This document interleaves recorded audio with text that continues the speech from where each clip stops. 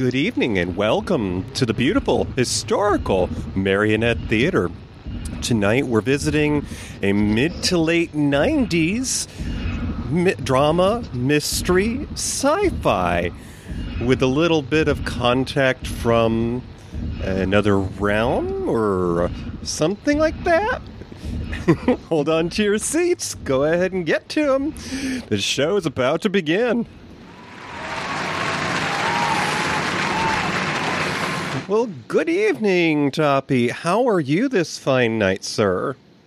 I got a little bit of deja vu, but I'm good. Yeah. You know, it's almost nice enough out to have the windows open, but we got cooked not long ago, and so I'm still hiding from the sun. But okay. Well, I'm recording with windows open. Ooh. And it's just started to cool off enough that the air coming in is nice and cool. Mm-hmm. So, Toppy, it is June, and, as they say, June is busting out all over, and, of course, one of the things that June is known for is gay pride in this part of the world. So, before we talk about the film that we're going to discuss tonight, we're going to just briefly touch on this time of year and maybe some movie-going experiences. So, do you remember maybe either your first Pride Parade or maybe the first time you went to a movie with a certain someone? Sure. I think my first Pride Parade was in Rochester, and it maybe a couple of parades in a couple of years, and then I got to attend the really big one in Washington, the first really big one in Washington, and that was huge. And then a couple of years later, I went to the second one in Washington, which I think was the last march that had the complete quilt. Oh. I think so. Well, I didn't get to go to my first Pride Parade until I moved around a bit. I lived in Dallas, Texas for a year. You'd have thought I would have caught something there, but no. It wasn't until I was living in Colorado that I went to Denver's Pride Parade, which is ginormous, I will have you know. The parade route starts about a mile or two away from the ending fairgrounds, and the end of the parade route is out in front of the state capitol building. There is a lovely little park there, and they have it set up as a fairgrounds, so there's plenty of food and drink and all sorts of craft tables and any little independent business under the sun you can think of, and there's even live music. Mm-hmm. And let me ask you, so in my first march, I had my boyfriend at the time, and we held hands as we were walking. And I want to know if you had a similar experience. I don't know if you marched alone or by yourself, but I remember I don't know what the word is for it. It was uneasy being that visible. As we were holding hands and walking down the street, it wasn't frightening, but it was uneasy. I remember that.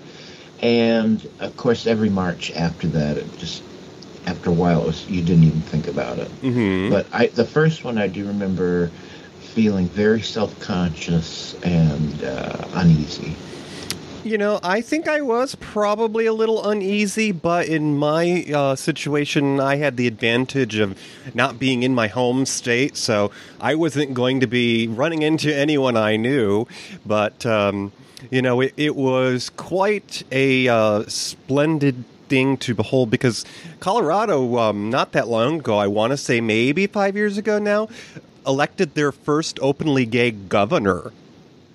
Mm-hmm. So, how about them apples? And, right. And since we're talking about movies, because that's what we do, I'll just give an honorable mention. I remember the first time I went to the movies where I saw a gay film. It was in college, and I went and saw Kevin Kline and Debbie Reynolds in In and Out. I forgot Debbie Reynolds was in that. I do remember seeing that movie. It was a lot of fun. Gosh, what was my first?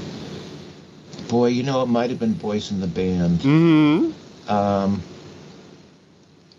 Boy, that was probably it. It must have been Boys in the Band, and that wasn't a picnic. No. It wasn't. I have seen it, and there's actually been in more recent years a remake, but I don't think that the male lead in tonight's movie was in that. I'm pretty sure he wasn't. But the other reason that I saw In and Out, because of course it had Tom Selleck without the mustache. I forgot he was in it. Oh, goodness. Now, it goes without saying that I hope they paid him handsomely for that role, because you would not know it was him without the trademark stash. Yeah, it's kind of funny. It makes you wonder why they didn't give him that mustache. I don't know. But, well, speaking of having a good time, I hear our senior showgirl has managed to make it in tonight. Are you there, Gertie?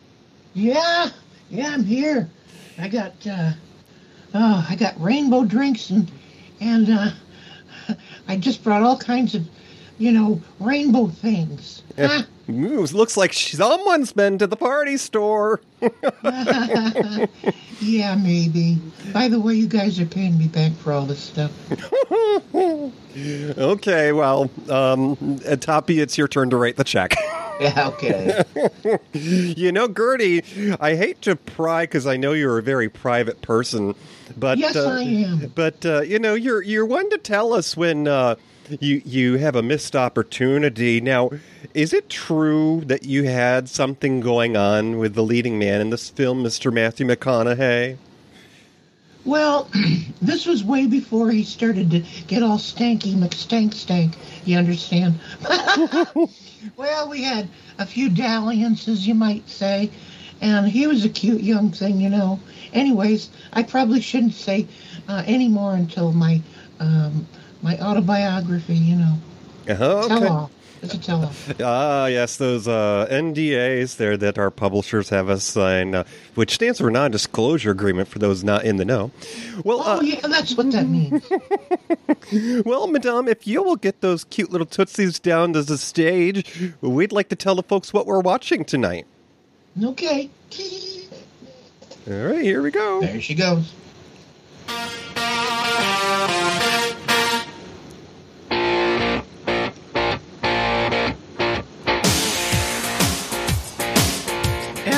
Is a scientist and a dreamer. She was a gifted student, but lost her parents early. In spite of this reality, her talents have gotten her far. Now, Ellie spends her time looking for answers amongst the stars.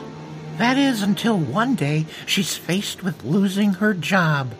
As she rises to the occasion, she stumbles across the opportunity of a lifetime to make contact with beings not of this earth.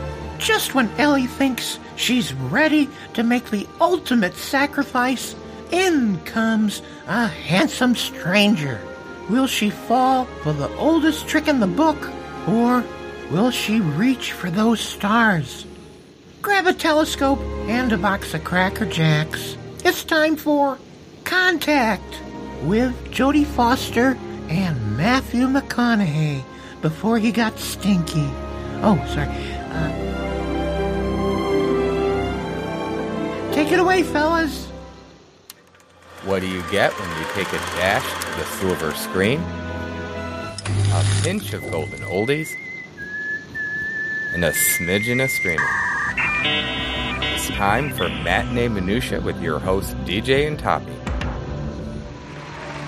Oh, so we're back in the 90s, and, I hate to pop anyone's balloon, but that was more than 25 years ago, so, there's been an anniversary for this film, I'm sure. Well, I suppose. Is it today? Is it this year? Actually, I think it might have been last year. So last year. Yeah, like it's like 26 years ago now. Okay. Wow. It's hard to believe. As a matter of fact, so long ago, DJ, set the stage for us and tell us what was happening in 1997 in the U.S. of A. U.S. history in 1997. Well, back then I was freshly out of high school, but Bill Clinton, the 42nd U.S. president, began his second term in office. In space, the astronauts from the Space Shuttle Discovery began the tune-up and repair work on the Hubble Space Telescope, a longly anticipated mission, and I remember staying up late at night and watching it, and it was like just watching paint dry because they had to move so slowly with those delicate tools. So in 97, the United States government acknowledges existence of the secret, in quotations, war in Laos. That's over there in Asia, and dedicated the Laos Memorial among and other secret war to secret war veterans. President Clinton issued a formal apology to the surviving victims of the Tuskegee study of untreated syphilis in the Negro male and their families. And there was actually a movie about the Tuskegee air program. I'm forgetting the title of it. Might have actually just been the Tuskegee Project. But also in 97, the United States Department of the Treasury unveiled a new $50 bill.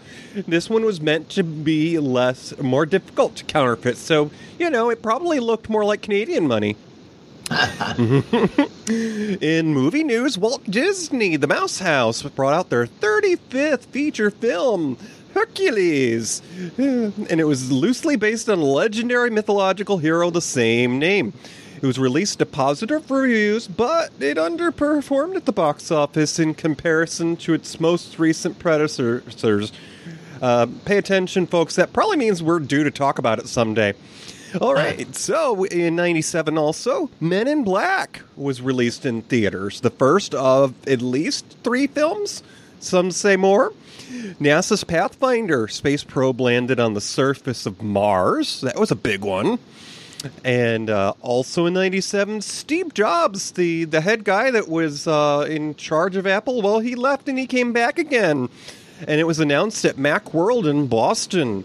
At the same time, Microsoft bought 150 million shares of the financially troubled Apple computer at the time. So, borrowing from Peter to pay Paul. And in October of that year, the first color photograph appeared on the front page of the New York Times. Can you believe it, Toppy? Well, no, I can't. But, no, I can't. I can't believe that. That's hard to believe. I wonder what they chose to be their first color ad. And rounding things out in 97, in the world of telecom, because, we used to have cords and things used to be on the wall for us to talk to our friends. Well, back then, WorldCom and MCI, which was that long-distance company that gave us friends and family. The Star Trek actors used to talk about their long-distance plan that they used to use to call each other.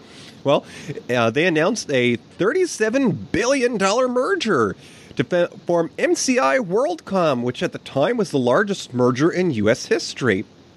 And then in movie news, rounding out 97, James Cameron's Titanic, the highest-grossing film of all time, came out in 97. It was the highest-grossing film until James Cameron's Avatar in 2009. Now, just an aside, I remember when Titanic came out, Toppy, and I remember my ex had a thing for younger gentlemen. Now, get your mind out of the gutter. I was legal. I was over 21 even. But I remember at the time thinking that Leonardo DiCaprio looked underage in that film. Now, come to find out, in more recent years, I've looked this up, and he and I are about the same age. Okay. Phew, that's a relief. Yeah. So, it was almost long enough ago that someone might have darkened a doorstep, but who of fame left us in 97, Toppy? Who were their celebrities that passed that year? Well, that year we saw the passing of Robert Mitchum at 80. John Denver, American musician at 54. His plane ran out of gas, don't you know? Don Messick, okay, voice actor for Hanna-Barbera mostly. He's known for doing Scooby-Doo. He does a lot of snickering animals and animals that don't really talk, but they somehow talk, like Scooby-Doo. And he did Hoppy in the Flintstones. He did Astro in the Jetsons. He did Muttley in the Wacky Races. He did Boo Bear. Well, Boo Bear talked. He did the Sebastian the Cat, a cat that snickered in Josie and the Pussycats. And he did the, seems like there was another snickering thing. Maybe Hampton J. Pig in Tiny Toon. I don't know. But anyways, he also did Dr. Benton Quest and Johnny Quest. Far from snickering. And also we saw the passing of Audra Lindley, with an American theater television actress known for her role of the landlord's wife on Three's Company. So she was Mrs. Roper, right? She was. Okay. All right. So the program we're talking about tonight was a movie. It went out to theaters. So, there were some date nights that took place. And just to get your mind into the perspective of what was competing for your dollar back then, what was in maybe your attention, the top of the box office. So, Contact. Well, that's actually a little bit of a surprise. We're usually a fan of the underdog here. But somehow, Contact actually got around the top. It was number 13. So it brought in $99 million. So, they were able to, Jodie Foster was able to cash her check. Right. But in the top of the box office that year, number 1 was Men in Black with Will Smith and Tommy Lee Jones. And it also, of course, brought us Mr. Tony Shalhoub, who later on did Monk on USA. All right. Now, if Titanic came out, wouldn't that have been the number 1 movie? You would think so, but it must have been. It must have been. It hit it big, but it wasn't in the very top 3. Let's see now. The number 2 in the theaters was a sequel. It was The Lost World, which was a Jurassic Park film. Of course, it had Jeff Goldblum and Julianne Moore, and it brought in $229 million. So, it was enough to make at least another couple of more.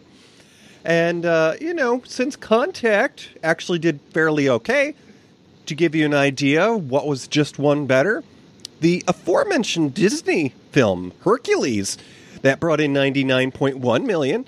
It had the voices of Tate Donovan and one of the stars of tonight's film, Mr. James Woods.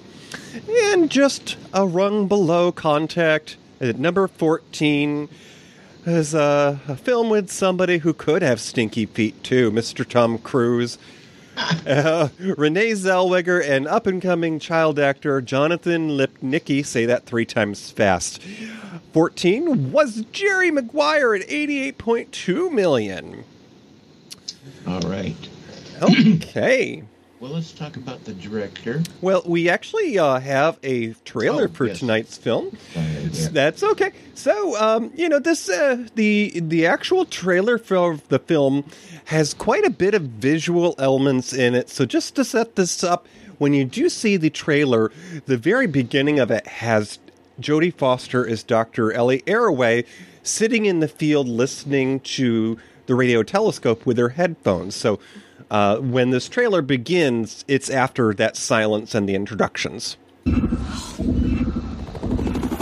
morning's detection of an unidentified radio source from deep space can neither be confirmed nor denied. Whatever it is, it ain't local. Position? I checked interferometry somewhere in Lyra, I think. Vega? Can't be. It's only 26 light years away. I want all these people out of here. Your having sent this announcement all over the world may well constitute a breach of national security. Boy, this isn't a person-to-person call. This may be an announcement to get our attention. The president's called an emergency meeting. You know those interlaced frames that we thought were noise? This says structure. I'm going to recommend to the president that we militarize this project immediately. There's no reason to believe that their intentions are hostile. There's no proof of that. Why don't they just speak English? Mathematics is the only truly universal language, Senator. Buried within the message itself is the key to decoding it.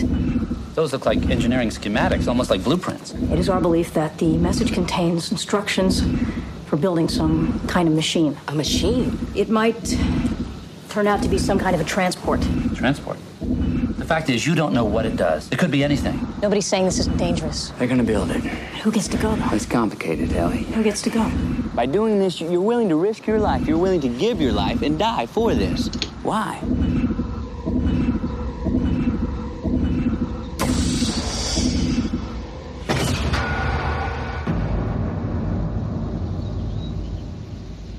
Ooh, I would have been on the edge of my seat.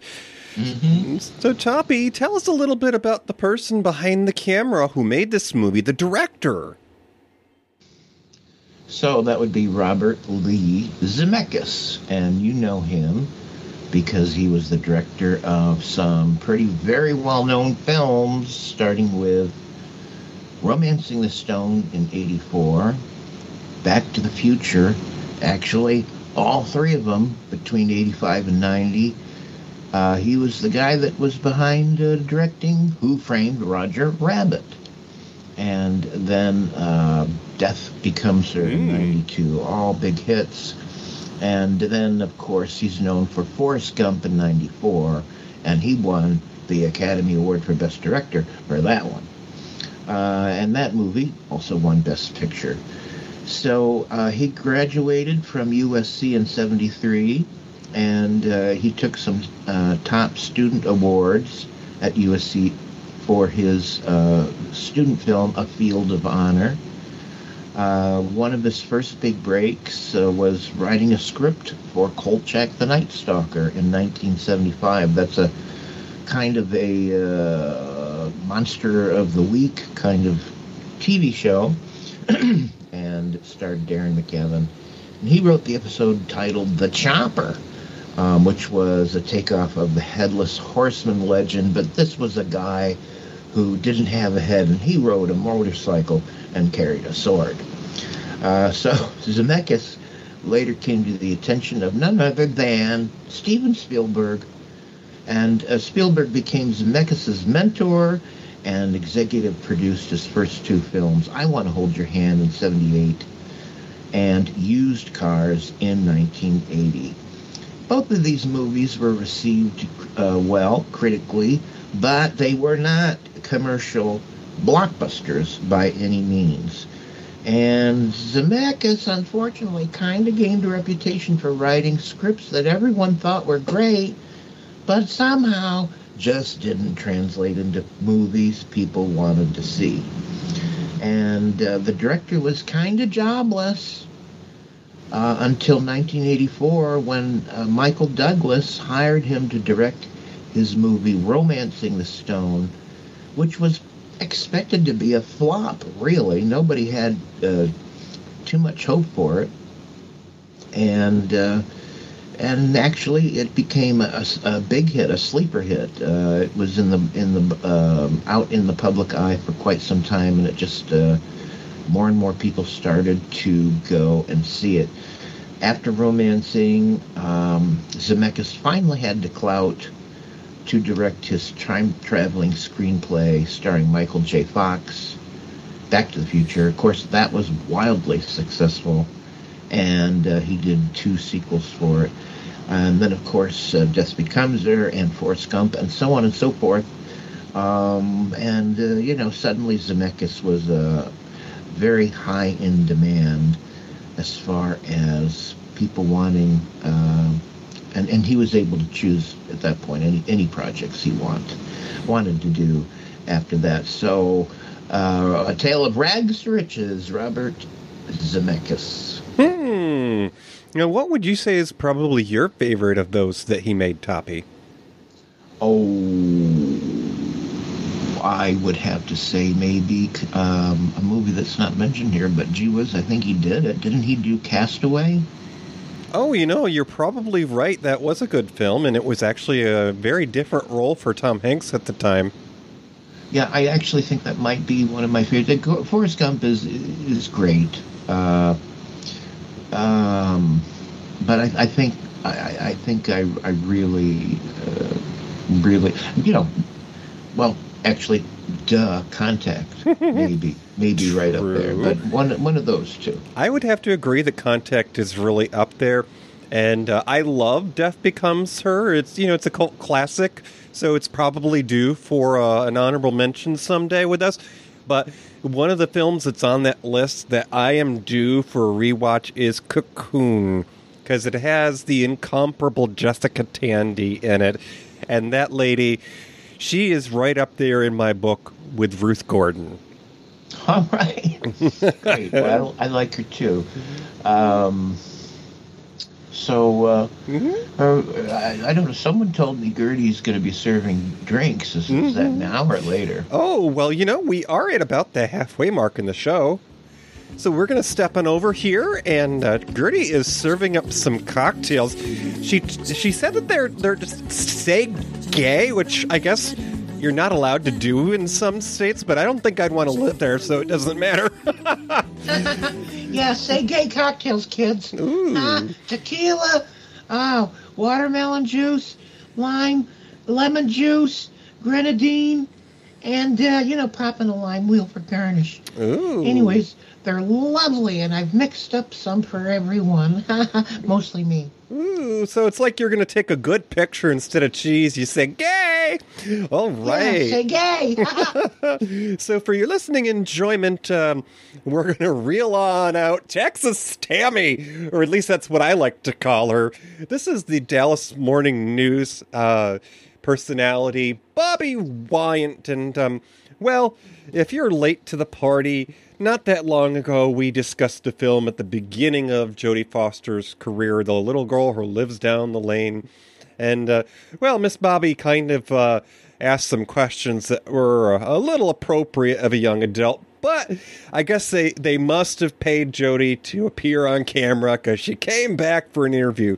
And here it is.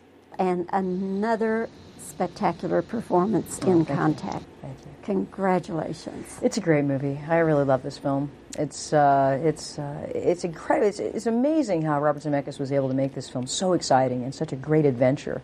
A real just summer blast with an incredible ride at the end and all that exciting stuff. And then to really have it be about a personal story about people. To have such a strong intelligence to it and to have it be so human and so emotional. I don't know how he did it. I would have had to choose one or the other. Some of the final scenes where you are in what you people call the pod. Yes. Now, what was going on there? Was it a gimbaled set, or what were they doing with all that vibration and everything? So many things. There were so many sets and so many chairs and so many different pods, each one that had a different reason. It took a very long time to shoot out that sequence, and it probably was the hardest part of the movie because I was all by myself. And there were no other actors around, and I was strapped to a chair, and usually there was blue screens around me, and I had no idea what I was looking at. So not only that, it was about an hour and a half to 2 hours in between takes. So I was really having a hard time there. But it just goes to show you, I was just absolutely surprised when I saw it. The magic of movies, how incredible the vision of the film can change what the actual reality was. Well, the whole setting was just magnificent. Now, for you, the actress, going through all that rock and roll stuff, did it ever bother you physically? Yeah, I had a bad moment there. I had about 2 days. 2 days in the third day, luckily, was a Saturday on a weekend, and I woke up and had a vertigo and sort of nausea and stuff, and I realized I was really kind of having an inner ear drama there. So I asked them to, maybe we could move on to another sequence before we went back to that one, because I was really having a hard time. And then, of course, I had seen that 60 Minutes thing on violent shaking and how they use it for torture in in Israel. And I thought, wait, this isn't good. What about my brain cells? Well, you're smart enough. You could lose a few and still be ahead of most of us. Thank you. There is a scene also where you're assimilating weightlessness. Now, were you actually in weightlessness, or how did they do that? There is no way on the planet Earth to have weightlessness. You can simulate it a little bit in water, but that's the closest we can get. And obviously, we couldn't shoot it in water. You have to try everything that you can. I saw a lot of film on weightlessness, and spoke to a lot of people who had been weightless and who had been in that wonderful aircraft that that NASA has. We just try to do the best we could, and I guess it works. Yes, it does.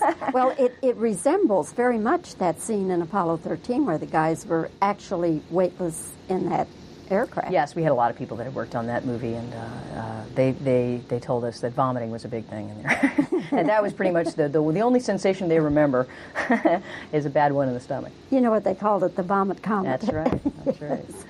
Well, Jody, once again, it's great to see you. Congratulations. Thank you. I thoroughly enjoyed it. Oh, I'm glad you did. On so many levels. It's very intelligent, very provocative, but at the same time, a very exciting film. Thank you. And it's good to see you. You too. Take care. Take care. And I won't see you again unless they pay me more. So, we have a boatload of people that made up the cast of this film. And I'll start things off by talking about our leading lady who we just heard of interview with. So, Jodie Foster, who plays Dr. Ellie Arroway in Contact. She was born in the City of Angels, Los Angeles. She began in acting at the age of 7. And she appeared in commercials for Crest toothpaste. And, I want to say it was a suntan lotion. I'm forgetting the name right now. Yeah, I can't remember. I don't know. I want to say Tropicana, but that's orange juice. Anyways, our first film was Napoleon and Samantha, which came out in 1972. And it had Mr. Michael Douglas and Will Geer, the kindly grandpa from the Waltons. Foster was injured by a lion and still bears the scars to this day. Contact was her 13th film. So she's... No. Not 30th. Oh, goodness, I stumbled. 30th film. Hi. Woo. Gertie, I'll have another. In the 5 years leading up to this film, Foster would appear in 3 more films, including Summersby with Richard Gere, and then a film with Mel Gibson and James Garner, Maverick. Now, the film just prior to Contact was Nell, which featured Liam Neeson and Natasha Richardson. And her film after was Anna and the King, which was based upon the musical The King and I. However, this did not have any music. Came out in 1999 with up-and-coming actor Chow Yun-fat. In the years that would follow Contact, Foster would appear in another 3 films, including, the aforementioned Anna and the King, and The Dangerous Lives of Altar Boys. Now, this is a film that stars the brother of the Home Alone kid, not Macaulay, but Kieran Culkin. Also starred Jenna Malone, who was young Ellie Arroway in Contact, and Vincent D'Onofrio. That was in 2002, The Dangerous Lives of Altar Boys. Then also in 2002, she was in a film with Kristen Stewart. You know, that up-and-coming actress that was in the movies about teenage vampires? Well, and also Forrest Whitaker and up-and-coming Jared Leto. She was in Panic Room in 2002. And Jodie Foster continues to work in film, both in front of and behind the camera. Her latest film was in 2021, and it was called The Mauritanian, which also starred Benedict Cumberbatch. And this was a legal drama about a West African Muslim suspect in 9/11 who fights for his release after years, plural, years of detainment by the U.S. without charges. To date, Jodie Foster has 81 acting credits and received 2 Oscars even before she was 30. Right, and she received an Oscar for, what's the movie where she was a rape victim? Oh, was that Nell? Or No. Oh. It was a trial movie.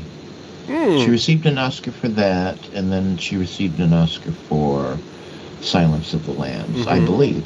That's correct. One thing Foster doesn't do well is playing dummies. You notice most of the roles she's in, she usually plays a very smart person.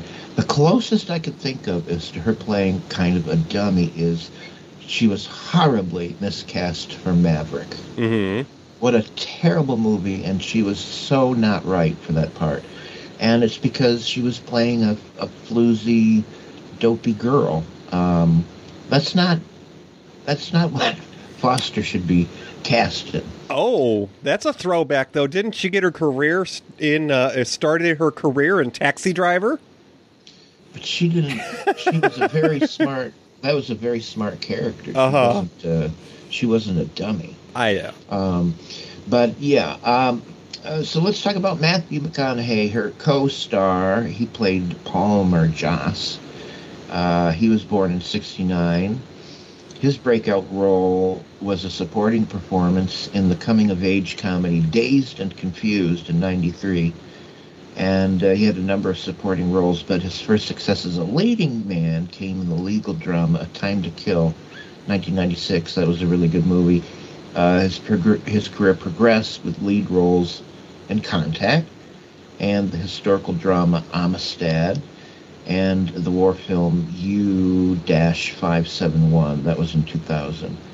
And he also started appearing in the 2000s in a string of romantic comedies, such as The Wedding Planner, How to Lose a Guy in 10 Days, Failure to Launch, Fool's Gold, and Ghosts of Girlfriends Past. All of those were in the 2001 to 2009, and it kind of established him as a sex symbol. All those movies. He took a 2-year hiatus from acting in 2011, and when he came back, he was appearing in more dramatic roles, beginning with the legal drama The Lincoln Lawyer in 2012, and he gained even wider praise for his role as a stripper in Magic Mike and a fugitive in Mud. But it was McConaughey's portrayal of Ron Woodruff, a cowboy diagnosed with AIDS, in the biopic Dallas Buyers Club in 2013 that earned him his the greatest praise and accolades, including winning the Academy Award for Best Actor. He followed it up with a supporting role in The Wolf of Wall Street, where he starred as Rust Cohle in the first season. Oh, he also had a starring role as Rust Cohle in the first season of HBO's crime anthology series True Detective in 2014. He was nominated for a Primetime Emmy Award for that. Most recently, you would have perhaps, if you were a follower of the Yellowstone series with Kevin Costner, and it seems like everybody is, you might have heard that while Kevin Costner is going to be gone, there is going to be a new series related to Yellowstone, and McConaughey will be in the new title role.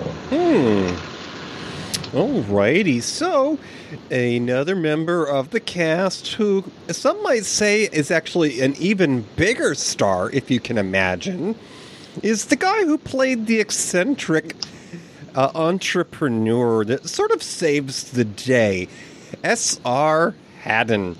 And I'm talking about none other than John Hurt. Mr. Hurt was born in the United Kingdom, and he had a strict upbringing.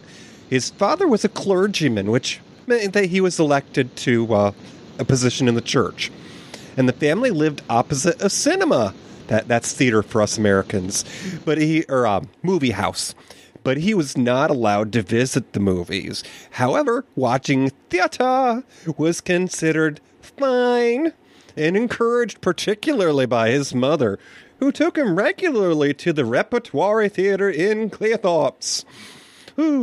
Must have been the nearest big town. His parents disliked his later acting ambitions and encouraged him to become an art teacher instead. He was also not permitted to mix with the local children because, in his parents' view, they were too common. He began... Right. He began acting in the early 60s, and after his first decade in the industry, he would land the role of the executive officer, or XO for us, in that short form there, who ended up being an android by the name of Kane in Ridley Scott's Alien from '79, which also starred Sigourney Weaver in the lead, and another member of tonight's film's cast, Mr. Tom Skerritt. Contact, tonight's film, was John Hurt's 68th film. This guy was making movies in his sleep. In the 5 years before, he would appear in 14 films, including a film in '95 with Jeff Bridges and Diane Lane called Wild Bill.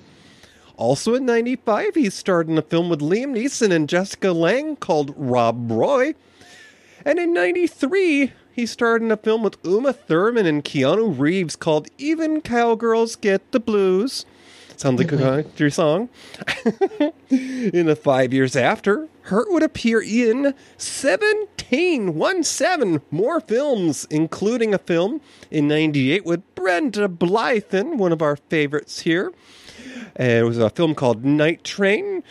And in '99, he starred with Matrix heartthrob Carrie Ann Moss and up-and-coming comic actor Sean Wayans in New Blood.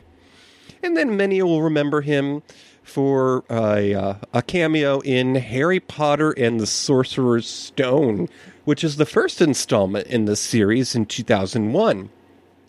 In the last 4 years of his life, which, of course, it should be noted that Hurt was diagnosed with pancreatic cancer in 2015. He appeared in 18 films in the last 4 years of his life, including a film with Chris Evans and Tilda Swinton, a really good sci-fi thriller called Snowpiercer. It's a post-apocalypse film. Check it out. And before his passing in 2017, at the age of 77, Hurt's last appearance in a theatrical release was in the 2016 film Jackie, which is about the former First Lady and widow of JFK, starring Natalie Portman in the lead. By the time of his passing, Hurt had a total of 98 acting credits. And I know he did some stage work, too. I don't know if it was on Broadway or just in the UK, but he portrayed the Elephant Man in The Elephant Man. I think it was on Broadway, to great acclaim. Mm-hmm. So the full cast of tonight's movie, Contact, was Tom Skerritt had a significant role.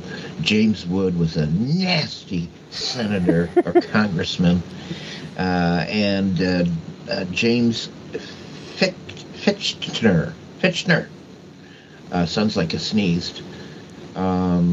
Is in it. Who did he play? Do we know? I don't know. Oh, goodness. Well, let's take a look-see. You go ahead and talk about the next guy, and I'll look that up. All right. Well, then, this crazy nut job is played by Jake Busey, as only the son of Gary Busey could. My God, in fact, if nobody told me, I would have just said, yeah, that's Gary Busey in that movie.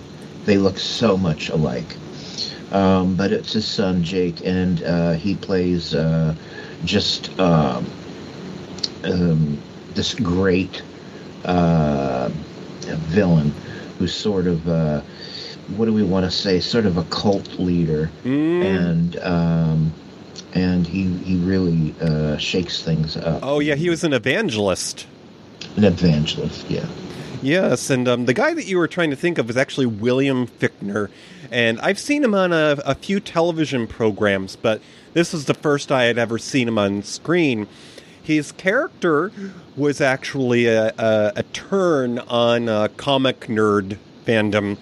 He was Kent Clark.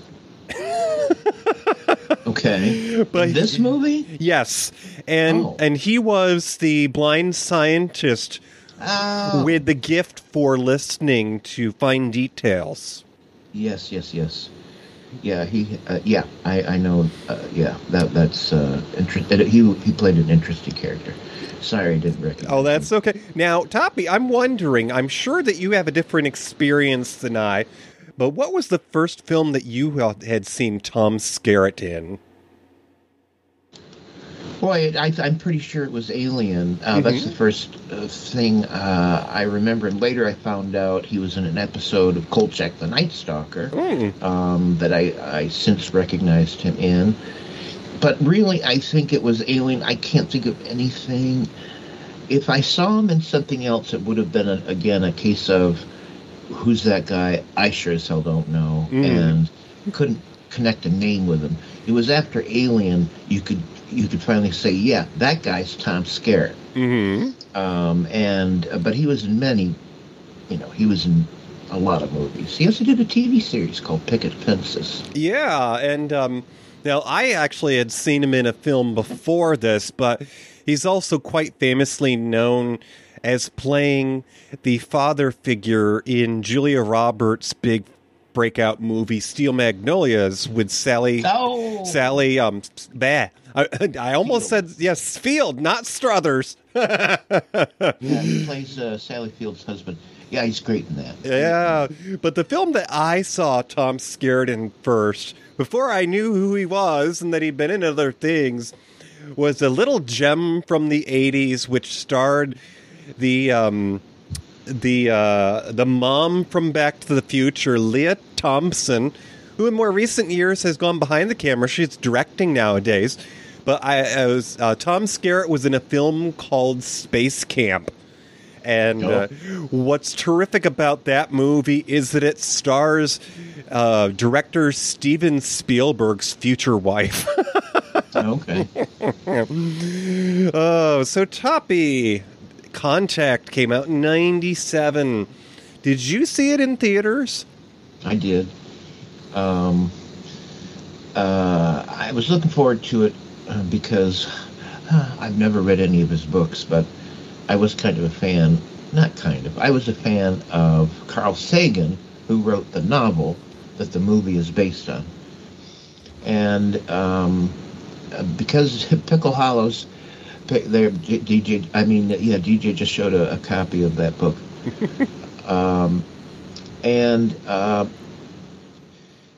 Because I lived in Pickle Hollow, which is very close to Ithaca, New York. Ithaca was Carl Sagan's home when he taught at Cornell University, and kind of a local legend / hero. And we have a thing here in Ithaca where it's called the Carl Sagan Walk, and it's a map of the solar system, and you start at the sun and you walk until you get to all the planets, and it's measured in such a way that the measurement is accurate in terms of how close one planet is from another.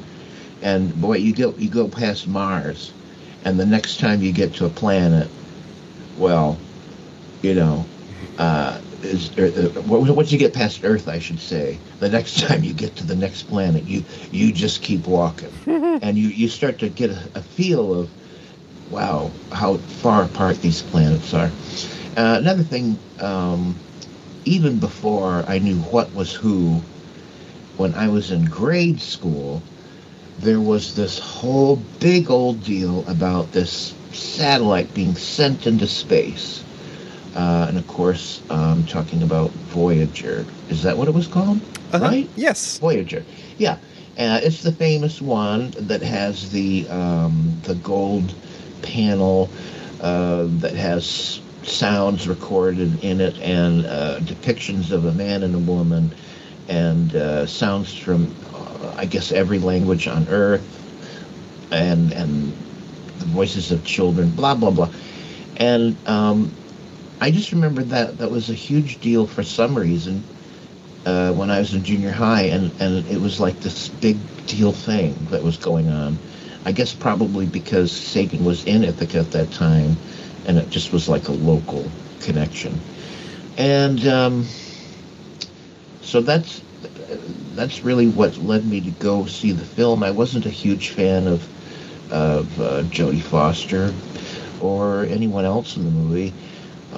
It was really Carl Sagan that brought me to see it, and I wasn't disappointed, and I was gobsmacked by the movie.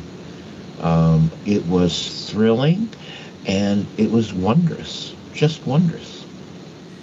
You know, when this film came out, I was just starting college, so I wasn't really making a paycheck or anything to where I could take myself to the movies. In fact, I think the first time I saw Contact was a number of years later.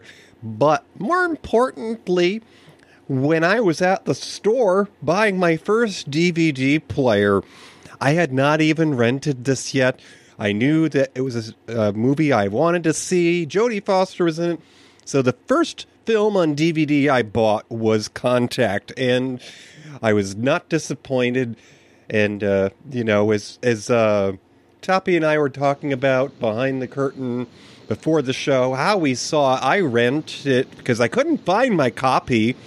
But, you know, Toppy, he's confessed to me that even though he's downsized in recent years, well, how did you see it?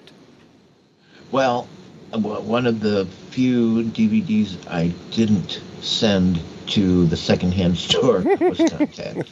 So that's how much I like it. It has watchability times 100. Mm-hmm. And the best thing I like about it is it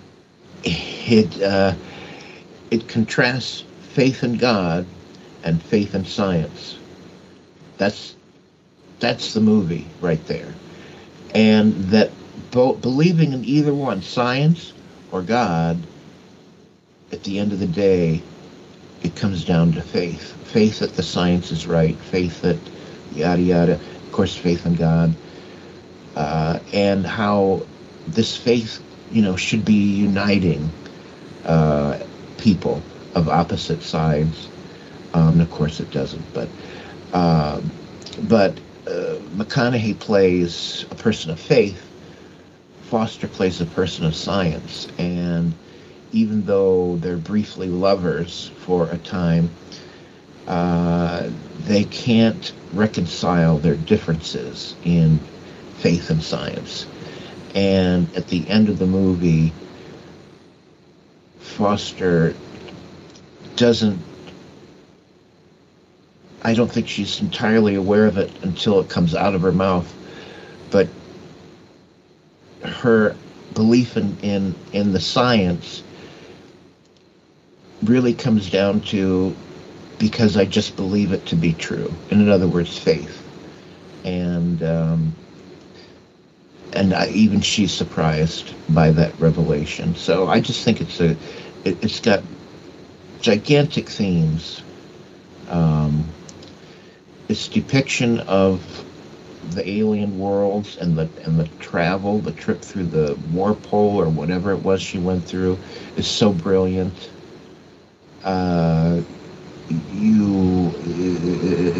It's amazing. Yeah, the characters they came from different worlds, so to speak, as you were saying, one being faith and religion and one being in science. And the journey of this story brought them together because in the end, it was all about the fact that they both had significant experience that led them down the paths that they have led. But even though they had different lives, now they've come to a point where they can agree on certain things. You know, maybe you don't like deep dish pizza, but you really like pepperoni or mushroom. So we're going to agree on that. And after the experience she had, as you were saying, Matthew McConaughey's character, who's a man of faith, he started to see the fragile nature of her because now people are questioning whether or not she saw what she did and experienced what she did, which is exactly what somebody from a science background would approach religion by. Right, because she comes back from this experience with zero evidence. Mm-hmm. They don't see that she's gone anywhere because no time had passed. She was in a construct that resembled a ball. The ball dropped and fell into the ocean. And as far as everyone's concerned, they got her out, and that was the end of it. But she has a different story. Her story is that while she was in this capsule, she went somewhere, and she saw some stuff, and she spoke to something. And there's no evidence. What the recording device she had didn't work. There's a bit at the end, a little Twilight Zone punch, where someone says, did you know that her recording device didn't just stop working? It recorded for like 18 minutes or something. Oh, yeah, and those were the government types that were talking to each other. Yeah. So there's like this 18-minute recording of nothing. Oh, no, 18 hours. Oh, 18 hours, okay.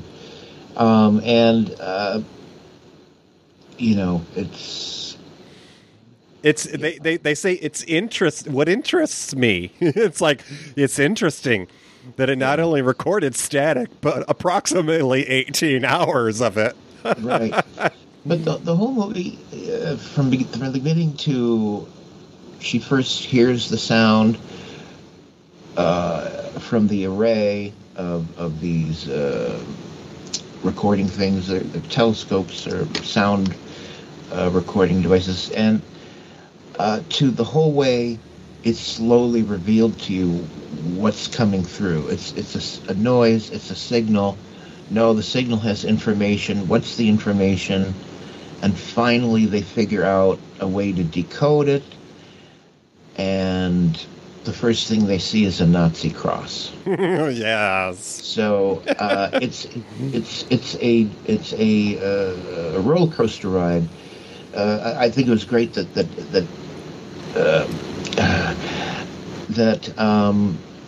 her character totally believes she's going to be the one picked to ride in this construct, that the signal has sent them the directions to make, and suddenly, no, they don't pick her. They pick Tom Skerritt, and the disappointment is, but she becomes the good soldier and goes on as a consultant until Skerritt's character dies in a terrorist attack, and finally they have, they got to pick her. She's the only one else who could do it. Mm-hmm. Anyways, it's all a great story with grand scope and absolutely great performances. When Foster is testifying in the courtroom at the end and trying to tell people what she believes she saw, that is genius stuff right there. That is good stuff. That is incredible acting. Yeah, and up until his passing, because Carl Sagan was still alive while the film was being made, or put together at least, the intent was that he would have a cameo in that committee, on that panel, and of course, fate played a role in that, and unfortunately he was no longer with us at the time. But when Contact came out, it was a very important time for a lot of folks. And of course, as a sci-fi nerd, I will have to point this out. Just 2 years before Contact came out, Star Trek started a new installment in its franchise, and for the very first time ever, it had a woman captain. And not only did it have a woman captain, but she was a scientist. So the parallels are quite strong that something like this would shortly thereafter come down the pike. So a couple of takeaways, a little bit of trivia about this movie that some might find interesting. the sound effect that was used when they received the signal from the alien civilization was actually taken from a existing sound effect from Doctor Who, the sound of the ship traveling. It was put through the computer, and they altered it slightly, but it has a lot of similarities. And some of the other things that occurred in the movie were purely tributes to Dr. Carl Sagan. When Jodie Foster wore an outfit quite similar to what I am here on YouTube. She wore a tweed jacket with a turtleneck, which is something that was very... Wait a minute. This is... No, she didn't wear that, did she? She did. Okay. When she went to her last round of appearances to drive up donations and get investors... She was in a large conference room with a round table, and that's when she came to the attention of the eccentric entrepreneur. But she was wearing a outfit very similar to what Dr. Sagan was known to have worn, because he was a man of simple style. Some would say that he, in our time, the persons who have resembled his dress as someone like Steve Jobs would always be just T-shirt and jeans kind of a thing, comfort level. But, tribute to Dr. Sagan in that. And, let's see, the armor that Jodie Foster wore when she was going to be traveling had a very Knights of the Round Table look to it. In fact, the art was inspired by images of Joan of Arc. And but yes, Contact is a very powerful movie, as we were saying, comparing the two paths of faith, science, and religion, and the similarities between. And it even has a message from the alien civilization that, of course, that you're not alone. And for those of you who are just too young to have known Carl Sagan, he was beloved by his students because he was so captivating. He was able to communicate grand things in an easy to understand, entertaining way. He was a very charismatic teacher. And out of that came a chance for him to communicate more of this to many more people when he and others funded 2 or 3 or 4 mini-series called Cosmos, which was remade more recently by today's great thinker. I can't think of his name. Neil deGrasse Tyson. Yeah, thank you. And of course, Sagan had a very characteristic way of speaking, and people just loved it, and he became a darling of talk shows. So he made many appearances on The Tonight Show with Johnny Carson, and he became famous for saying, people would imitate him by saying billions. He may have said it only once in Cosmos, saying billions of stars, but that became a thing, billions. And when people wanted to say there's a whole lot of things, people would say in his voice, billions of hamburgers, or whatever. It just was a thing. So if you ever wanted to see Sagan himself, find Cosmos, and you'll see why people loved him. Oh, yeah, and taking it back a moment, another time when Dr. Sagan was imitated was in a film that we've discussed in the past right here on Matinee Minutia. The 1987 film with Dan Aykroyd and Kim Basinger, My Stepmother is an Alien. He was prank calling one of the Dan Aykroyd's character's boss, so that he could sneak into the lab. But anyways, all right. So, but yes, I would be remiss if I did not mention I don't think they could have picked a better actor to play the eccentric entrepreneur S.R. Haddon. Mr. John Hurt played this role so brilliantly, and I read that he was told that Haddon was the sort of person that was like, if you could imagine Bill Gates if he lost his mind.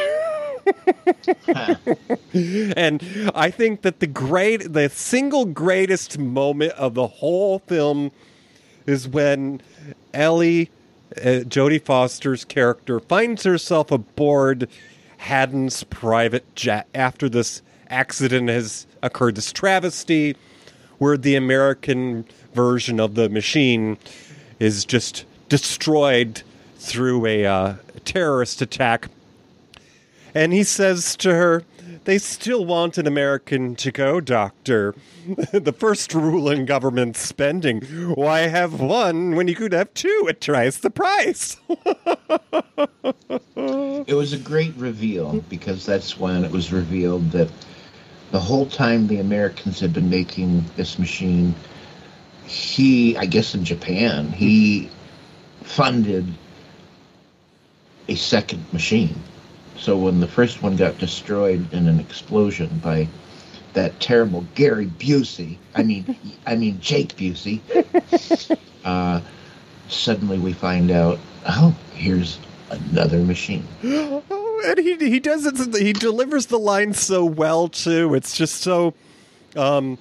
I don't want to say methodical, but maniacal. He says he's talking about the employees that built the other machine, and he's like, who also just so happened to be recently acquired wholly owned subsidiaries of his company. He's like, Haddon Industries. And Jodie Foster says it in chorus with him as he says the name of his company, and she's like, well, of course, what other company? So Toppy, here we are out at the lobby, and this is where we tell folks about other programs they might enjoy if they like Contact. And, if you haven't seen it, have you been living under a rock? This film's 26 years old, people, and the book came out in 1985. I think that the Challenger disaster had not yet happened. I think that Dr. Sagan's book came out when the spirit of the Challenger was still very much alive. All right, so I'll go first. I'm going to recommend a film from more recent years. This is from 2018. It's also a drama mystery with some sci-fi. Stars the former stars of the X-Files and more recently Netflix's Sex Education, Gillian Anderson.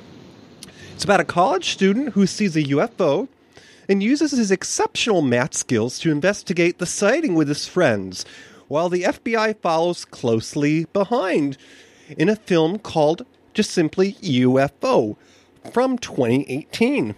All right, good choice. I need to see that. Oddly enough, the movie I picked stars Gillian Anderson.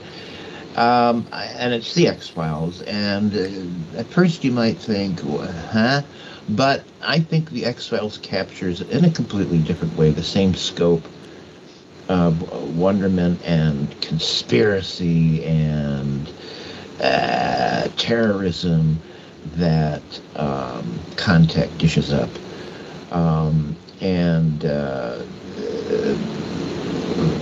I similar enough in that way that to me, I think if you enjoyed Contact, you'd like the original X-Files movie from 1988. Oh, 98, just a year after Contact. Yeah. Oh. Yeah, so that's what I'd recommend. All right. So, Toppy, here we are, and before we say goodnight, we've got to tell our folks, our listeners, what's coming up next. So if you would be so kind, grab that bag of coins the magician left us. All right, here we go. Okay, we're going to put that in the machine and find out what's coming up next. Ooh, a capsule. Ooh. All right, allow me to read what's inside. A late 80s drama. Folks, it's going to be a sci-fi thriller again. And it's going to be, this is a little obscure, but it's kind of fun. You're not going to believe who's in it. It's Chris Christopherson. Who's his co-star? You might ask. Why, it's Cheryl Ladd. And the movie is called Millennium. And it's by the director of Logan's Run and The Martians Chronicles. And it's about an NTSB investigator seeking the cause of an airline disaster who meets a warrior woman from 1,000 years in the future. So next time, that would be Friday, July 7th at 9 p.m. Eastern. We do it live, folks. And we're going to see and talk about Millennium. Ooh, one has to wonder. It's like the chicken and the egg. Which came first, the hole in the ozone layer or Cheryl Ladd's hairdo in this movie? We'll find out. Tune in next time and find out. Ooh, all right. Okay, if you would, say goodnight in the ways of the old days of radio. Good night, Gracie. Thank you for listening to Matinee Minutia. Our show streams live on the first and third Friday of the month. Go to matineeminutia.com. Click the YouTube icon for live video. Enter Discord or chat. You can find our show anywhere you listen to podcasts. Visit our webpage at matineeminutia.com. Tweet us on Twitter at Matinee Minutia. Find our group on Facebook. Have an idea for a show? Or why not let us know how we're doing? Email us at matineeminutia@gmail.com.